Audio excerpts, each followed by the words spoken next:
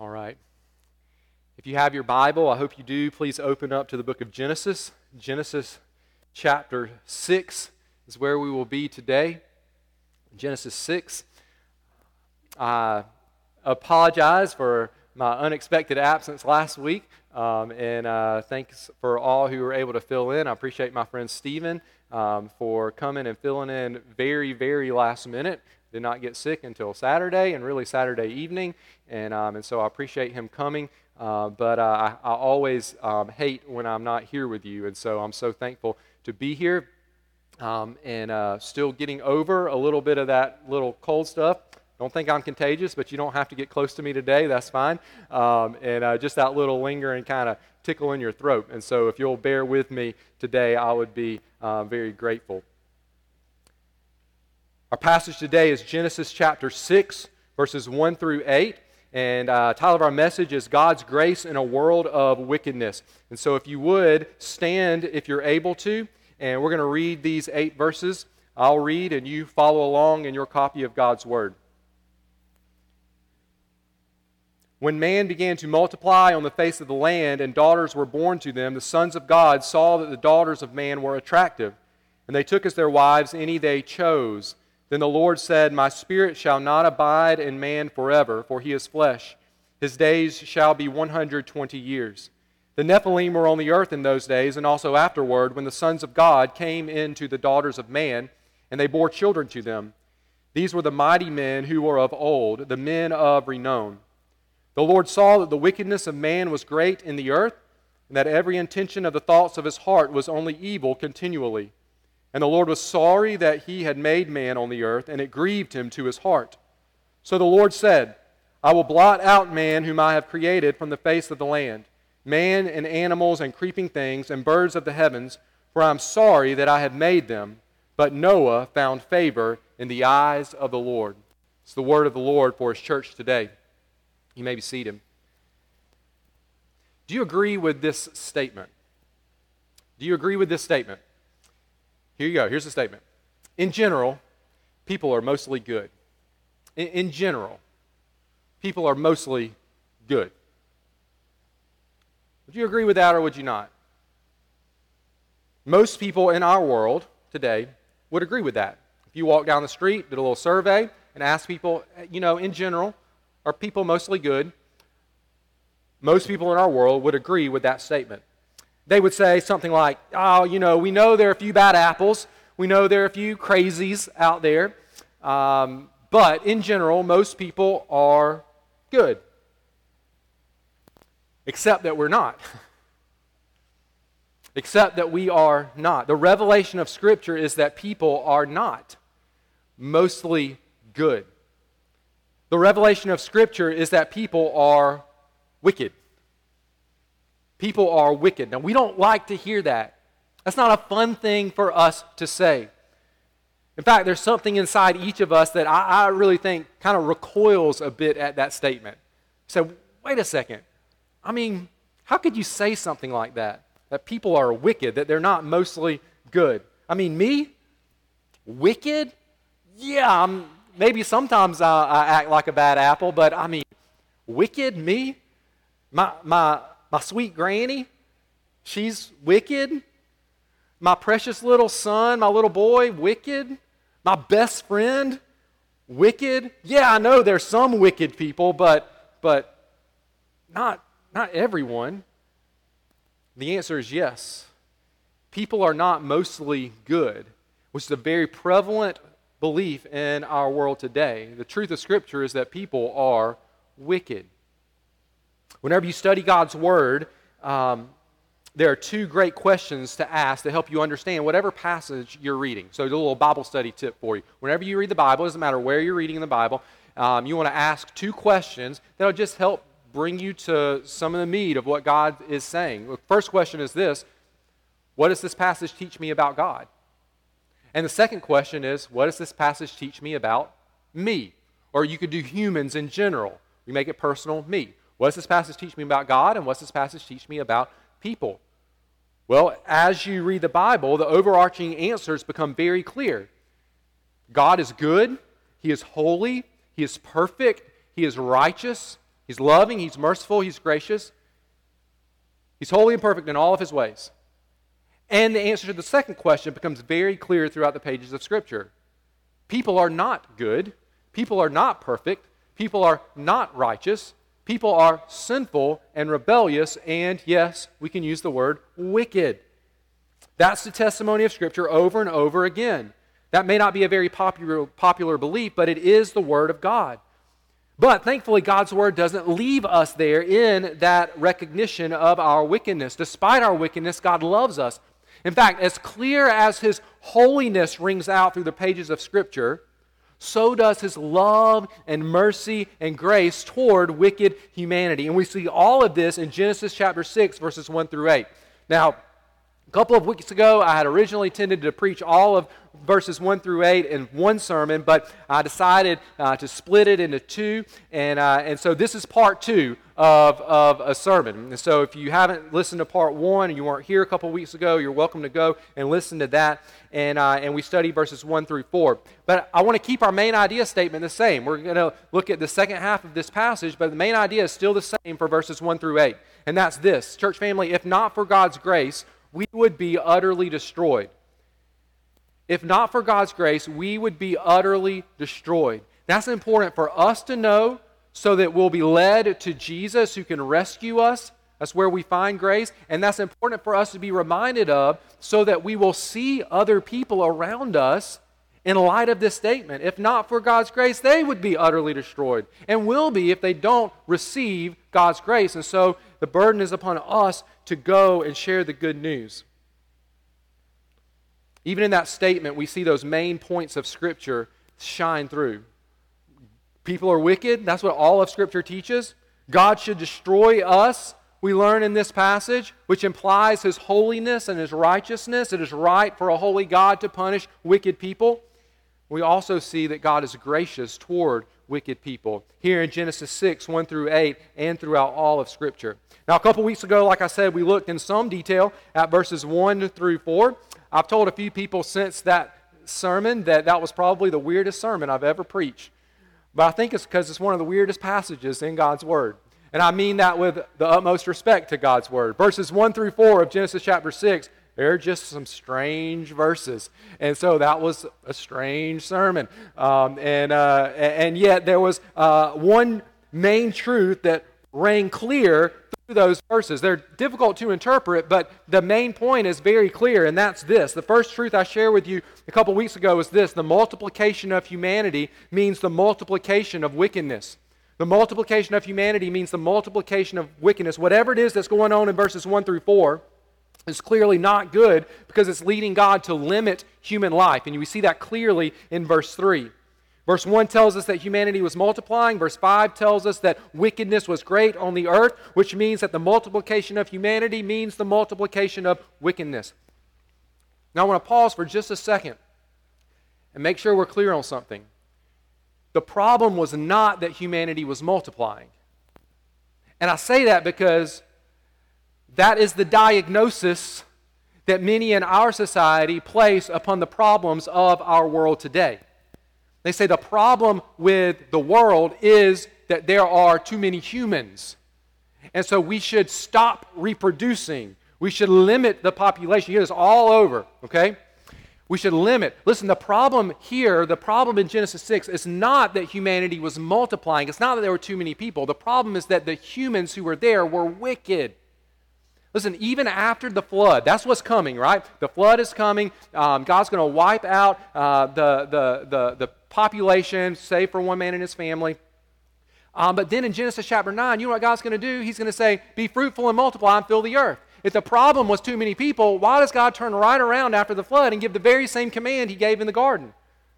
Well, the problem isn't that humans are multiplying. God wants humanity to multiply. It's His command that we would multiply. The problem is that our hearts are wicked. The wickedness of humanity. And that wickedness is deep down in our hearts. That wickedness must be punished by a holy God. And we see this driven home in verses 5 through 7. And so I want to move into that passage, the second half of chapter 6, verses 1 through 8, and share with you the second truth that we learn here. The second truth is this: where wickedness multiplies, God's punishment must be poured out. The multiplication of humanity means the multiplication of wickedness, and where wickedness multiplies, God's punishment must be poured out. Verses 5 through 7 are very sad verses. Just note again what Scripture says. The Lord saw that the wickedness of man was great in the earth, that every intention of the thoughts of his heart was only evil continually. Let that sink in. And the Lord was sorry that he had made man on the earth, and it grieved him to his heart. So the Lord said, I will blot out man whom I have created from the face of the land, man and animals and creeping things and birds of the heavens, for I am sorry that I have made them. What sad verses. The way these verses are written, it makes it seem like God wants us to have a flashback to creation, to that perfect world he created, and then to compare that perfect world with the world of Genesis chapter 6. In Genesis chapter 6, verse 5 is the first time we've seen the phrase God or the Lord saw, since we saw that repeated over and over in the creation account. Remember, God saw what he made and it was good. He saw and it was good. He saw and it was good. He saw and it was good. The next time we see that phrase, God saw, or here it's the Lord saw, things are not good. And then if you look at verse 7, God is recounting different parts of his creation. Right? It says land, man, and animals, and creeping things, and birds of the heavens. All this language sounds a lot like the language of creation back in chapter 1. But there's a big difference between these verses in chapter 6 and the verses of chapter 1. There, God saw that everything he made was good. Now, God sees wickedness. The Lord saw that the wickedness of man was great in the earth. There, God was creating and filling creation with life, and now he is getting ready to blot out what he made and take away life. Why is that? Why is God acting this way? The short answer is this, that God sees the wickedness in the world he made, and he cannot ignore it. Notice with me just 3 quick responses that we see here. 3 responses to wickedness. God, not our response, but God's response to wickedness in verses 5 through 7. First, I want you to notice this, that God sees the depth of our wickedness. God sees the depth of our wickedness. Verse 5 says, the Lord saw that the wickedness of man was great in the earth, and that every intention of the thoughts of his heart was only evil continually. It's a stinging indictment upon humanity. Church, if there's one thing that we try hard to do as humans, it's this. We try hard to cover up our sin. Oh man, we got all the tools in the tool belt to try to cover up our sin. Sometimes we go to great lengths to cover up our sin. Some of us today might be trying to cover up sin in our lives. But this verse says that God sees it all. And he sees so much that he sees that our sin is not just outward acts of disobedience, but he sees and knows that it originates deep down within our hearts. Earlier we noted how prevalent the idea is that people are mostly good. Friend, not only are we not mostly good, but our wickedness is not just surface level. Our wickedness is deep down inside of us. Sometimes you hear people make comment like this. Oh, well, he's got a good heart. He just made a few bad choices. You ever heard somebody say something like that? She's got a good heart. She just made a few bad choices in life. That's wrong. I know it's meant out of wanting to love that person, but that's an inaccurate statement when we compare it to God's word. No one has a good heart according to God. Our wickedness is not just surface level. Every intention of the thoughts of his heart was only evil continually. Our wickedness is deep within us. It's at the very core of who we are. We can deny it. We can try to cover it up. We can compare ourselves with others to try to make ourselves look better. But deep down, every one of us is wicked. And no one is hiding it from God. The anger, the bitterness, the lust, deceit, the hypocrisy, the pride, whatever, even those sins of our hearts, before they ever even manifest themselves into action, God sees. Jeremiah chapter 17, verses 9 and 10 says this, the heart is deceitful above all things and desperately sick. Did you catch that? The heart is deceitful above all things and desperately sick. Who can understand it? I, the Lord, search the heart and test the mind to give every man according to his ways, according to the fruit of his deeds. But you know what happens when a sinful, sick heart produces fruit? That fruit is not edible. It's only meant for the garbage pile. It's only meant for the dumpster. That's what we produce. Sin, because our hearts are wicked. Men and women, boys and girls here today, our wickedness runs deep, and the holy God sees it. The second response that God has here is that He's grieved by our wickedness. God sees our wickedness, but then notice this, God is grieved by our wickedness. Have you ever thought about that before? God is grieved. It's not that God sees our wickedness and just remains indifferent. Oh, I see it, but who cares? No, rather God sees and He cares.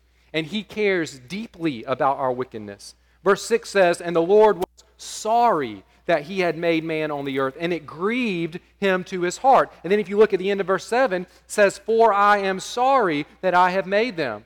Twice we see that word sorry, or some translations would translate that regretted. Now obviously this raises the question as to whether or not God made a mistake when He created humanity. I mean, here He's saying, I'm sorry, regretting that I made humanity. Is God apologizing here? Is God saying that if He could go back, He would not have created humans? I don't think that's at all what He's saying. I mean, one obvious reason is if you keep reading, He doesn't blot them all out, and then He tells them, like we already said, to repopulate the earth. So He turns around and does the same thing again. I don't think He's apologizing. I don't think He's saying that He made a mistake. Listen, there are places in Scripture where God is said to regret something that He has done, and yet Scripture very clearly states that God's regret is not the same as man's regret. Let me show you one of those places, and we can't get into the details of it. I just want to show you this one place in Scripture. 1 Samuel chapter 15. God says this. He says, I regret, it's the same word used in Genesis 6, I regret that I have made Saul king, for he has turned back from following me and has not performed my commandments. So we say, okay, well, it sounds like God is saying that He made a mistake. I shouldn't have made Saul king. That was a mistake. I shouldn't have done that. But later in the very same chapter, 1 Samuel chapter 15, Scripture says this, and also the glory of Israel. Now that's a name for God. Okay, it's talking about God. Now also the glory of Israel will not lie or have regret. Same word. For he is not a man that he should have regret. Okay? Now I'm going to go to the last verse of that chapter. The chapter closes with these words. And the Lord regretted that He had made Saul king over Israel. So then we're going, what in the world? So does God regret or does He not regret? I mean, He regretted that He made Saul. Then Scripture says in the same chapter, God does not regret. He's not like man in that He regrets. And then the very end of the chapter says He regretted that He made Saul. Does God regret? Does He not? Does He make mistakes? Does He not? Again, we can't go into the detail of all of chapter 15 of 1 Samuel, but I just want to point out that at least what we can gather from 1 Samuel 15 is that there is a way that God regrets, and there is a way that He does not regret. And the way that He does not regret is the way that mankind regrets. He is not man that He should lie or have regret. So apparently there's two different ways that this word could be interpreted. So what does it mean in Genesis 6? We see it at the beginning of verse 6, at the end of verse 7. Let me say it this way. And as I've thought about it, I think maybe this is a helpful way. Hopefully it'll help you. It's helped me to think through, what does it mean that God is saying, I'm sorry that I've made humanity? I think verses 6 and 7 of Genesis chapter 6 have more to do with God's emotions than with His decisions. In other words, these verses are letting us into God's heart more than they are letting us into His mind. And what do I mean by that? Well, I don't think we're to walk away from these verses thinking that God has made a mistake in creating humans. He doesn't make mistakes. He doesn't have regrets like humans have regrets. I do think, though, we are to walk away from these verses pondering just how much our sin grieves the heart of God. And that's where we interpret this word in context with the other word that's given. He was grieved to his heart. That word grieved at the end of verse 6 helps lead us to the correct interpretation of the word that's translated regretted or sorry. God cares for his creation, especially those created in his image, which is every human being. And so when he sees humanity living with wickedness deep down in their hearts, he, in some way, feels this sorrow and grief, and it's deep down in his heart. Psalm chapter 78, verse 40 speaks of Israel rebelling, God's people rebelling while they wandered in the wilderness. And Psalm 78:40 says this, how often they rebelled against him in the wilderness and grieved him in the desert. Isaiah chapter 68 verse 10 says, but they rebelled and grieved his Holy Spirit. And here in Genesis 6 we see the same word used. God is grieved. But only here does it say, only place in Scripture where it talks about God grieving something, that it says it grieved him to his heart. It grieved him to his heart. Church, God's regret is not an admission of a mistake that he's made. Not that God has made a mistake. God's regret is a deep sense of grief at the choices of his creation, at the choices of mankind. The heart of God is grieved when he sees our wickedness. So what does he do? Well, verse 7 says he punishes wickedness. This is the third response that we see. We see God sees wickedness, we see that it grieves him to his heart, and then we see this response of punishment. God punishes our wickedness. God punishes our wickedness. He has to. He's a holy and righteous God. Verse 7 says, so the Lord said, I will blot out man whom I have created from the face of the land, man and animals, and creeping things, and birds of the heavens, for I'm sorry that I have made them. Here we have the just punishment of the wicked. And if you've read ahead, if you know what comes next, you know that this is not an empty threat. This is not God going, oh, I'm going to get them, and then he just never does anything. God speaks, he speaks with purpose, and he does what he says he's going to do. God is going to send a flood, and it's going to do exactly what he says here. Blot out his corrupted creation. Now, I think that the fact that the punishment will come in the form of a flood is foreshadowed by the fact that the fish of the sea are left out in verse 7. Do you notice that? The land, the animals, the creeping things, the birds of the air. It doesn't mention the fish of the sea. Why? Because they can survive a flood. So it's already foreshadowed what kind of destruction is coming. But friend, I want you to know that God is holy, and therefore he stands in opposition to all who are not holy. He doesn't just stand in opposition to your sin, he stands in opposition to you, the sinner, to me, the sinner. Proverbs chapter 15, verse 26 tells us this, the thoughts of the wicked, that sounds like Genesis 6, right? Every thought of his heart was wicked continually, right? Proverbs tells us that the thoughts of the wicked are an abomination to the Lord. He hates wickedness. He loathes wickedness. He despises wickedness because it is everything that he is not. All wickedness is in opposition to him. It's a rejection of who he is.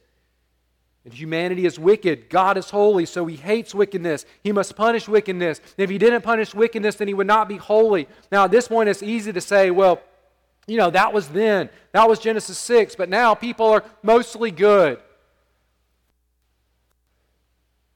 Friends, no, I was talking to somebody about this yesterday. Nothing has changed since Genesis chapter 6 with the hearts of humanity. They were wicked then, we are wicked now.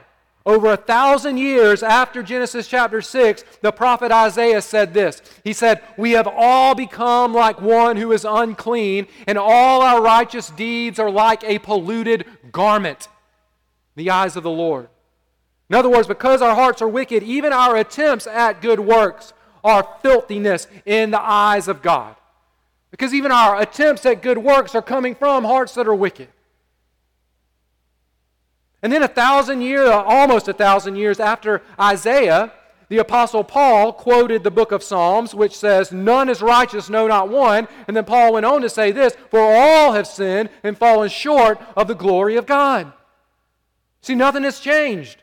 It's not popular to say it, but it's the truth of God's Word. Every one of us is wicked before the holy God who made us, which means that every one of us ought to be punished by God for our wickedness. And whenever we see God punish wickedness, we know that it is just and it is right for Him to do so because we are guilty. God's punishment is not random. He's not closing His eyes, putting a blindfold on, and just throwing down punishment and then opening them and going, oh man, didn't know that punishment was going to fall there. No, His punishment is not random. It's always directed towards the guilty. And we are guilty. They were wicked, so He was going to blot them out. We are wicked, so God should blot us out. Where wickedness multiplies, God's punishment must be poured out. But, church family, there's a but. There's a but in verse 8. And this is the good news. The third truth we learn in this passage is this: God's punishment of wickedness provides the stage for His saving grace to be displayed. God's punishment of wickedness provides the stage for His saving grace to be displayed. Where humanity multiplies, wickedness multiplies. And where wickedness multiplies, God's punishment must be poured out. But in God's sovereign grace, where God's punishment gets poured out, what we have is the stage on which His incredible grace gets displayed for all the world.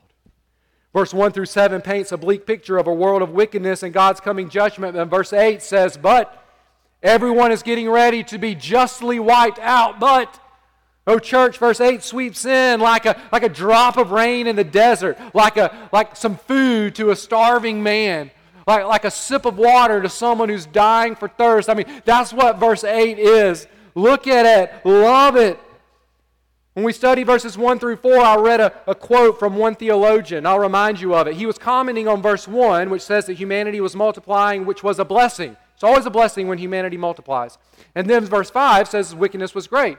And this theologian said this. He said, but even those areas where God's blessing operates, he was talking about the multiplication of humanity, good thing. But even those areas where God's blessing operates becomes a stage for the intrusion of evil. Right? So this should be a good thing that humanity is multiplying, but then evil intrudes in and it's a multiplication of wickedness. And I agree with that statement, but there's more to the story. When we get to verse 8, we have to add a but to the end of that man's statement. Church, because of God's sovereign plan of salvation and His love towards sinful humanity, we can and must say this: yes, even those areas where God's blessing operates becomes a stage for the intrusion of evil. But the intrusion of evil becomes a stage for God's saving grace to be displayed. Verse 8 says, but Noah found favor in the eyes of the Lord. That phrase, found favor, means that God showed Noah grace. Grace means that you get something good that you don't deserve. It's something that's given to you. It's not something that you earn. Verse 8 does not mean that Noah was a good person, like that his heart was not wicked. And so God just said, hey, here is one good person. Here's one person who's not wicked, so I'm going to reward him with rescue from the flood. No. Noah had a wicked heart just like everyone else in his day. He was a descendant from Adam. He was infused with wickedness. In fact, Scripture gives us evidence of that wickedness if we read in Genesis chapter 9 about Noah. He was not a perfect man. But as we will see in the next passage, Noah's life revealed that he believed in God and trusted God's word. And as what always happens with those who come to God in faith, God showed Noah grace. And that grace led to Noah being rescued from God's punishment. We read this in Hebrews chapter 11, verse 7. By faith Noah, being warned by God concerning events as yet unseen, in reverent fear constructed an ark for the saving of his household. By this he condemned the world and became an heir of the righteousness that comes by faith. Just want you to notice that. He became an heir of the righteousness that comes by faith. Church, when a wicked human becomes an heir of righteousness, the only explanation for that is the grace of God. And praise the Lord. Praise the Lord. As we started our service out today saying, praise the Lord. Praise the Lord. We not only serve a God who blots out the wicked in His holy wrath, but we also serve a God who blots out our sin and removes it as far as the east is from the west. Isaiah chapter 43 verse 3 says, I am he who blots out your transgressions for my own sake, and I will not remember your sins. King David, having been convicted of the wickedness in his own heart, cried out. He said, have mercy on me, O God, according to your steadfast love, according to your abundant mercy, blot out my transgressions. And Peter and John told the people in Jerusalem, repent, therefore, and turn again, that your sins may be blotted out. You say, well, how is it that God both blots out the wicked and blots out the sin of the wicked without blotting the wicked person out?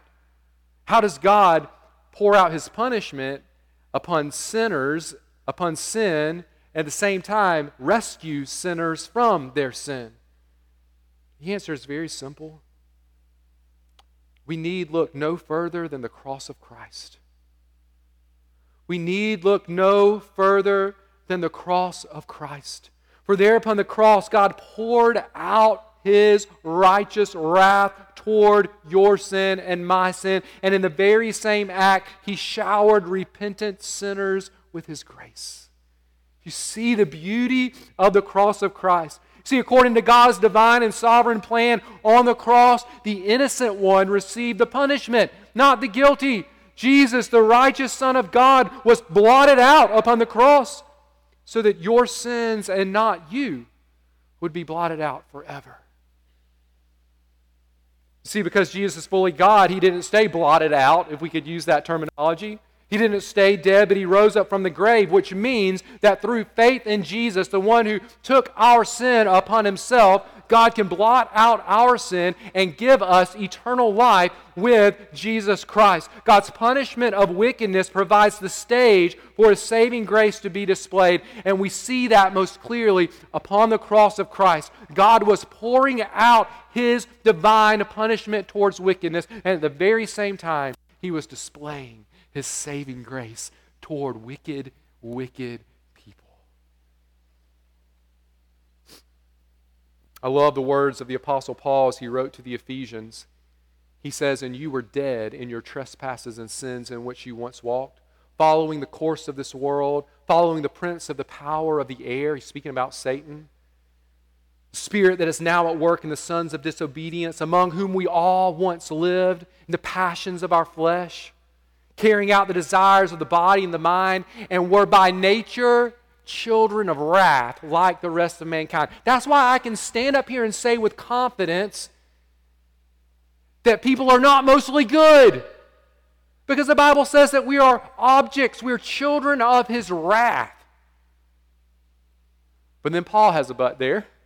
He says, but God, being rich in mercy, because of the great love with which he loved us, even while we were dead in our trespasses, made us alive together with Christ. For by grace you have been saved, and raised us up with him, and seated us with him in the heavenly places in Christ Jesus, so that in the coming ages he might show the immeasurable riches of his grace and kindness toward us in Christ Jesus. For by grace you have been saved through faith. And this is not your own doing. It is the gift of God. It is not a result of works, so that no one may boast. For we are God's workmanship, created in Christ Jesus for good works, which he prepared beforehand that we should walk in them. Friends, this is the gospel message, that our hearts are wicked, that God still loved us in the midst of our wickedness, and he showed us immeasurable grace by sending his Son to rescue us from our sins, so that we can not only have eternal life with him forever, but so that our hearts can be changed right now, and we can live that grace out by living out a life of good works for the glory of God.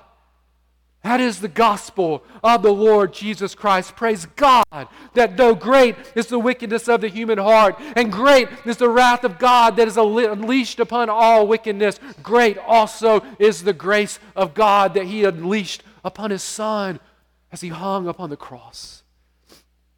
When we live in a world of wickedness, our hearts are full of wickedness, and if not for God's grace, our hearts, all of us would be utterly destroyed by the wrath of God Almighty, which Scripture says will take place one day in the fires of hell. But you can find favor in God's sight. But God can pour His grace into your life. He's already poured His wrath out upon His Son. He's ready to pour His grace into your life today.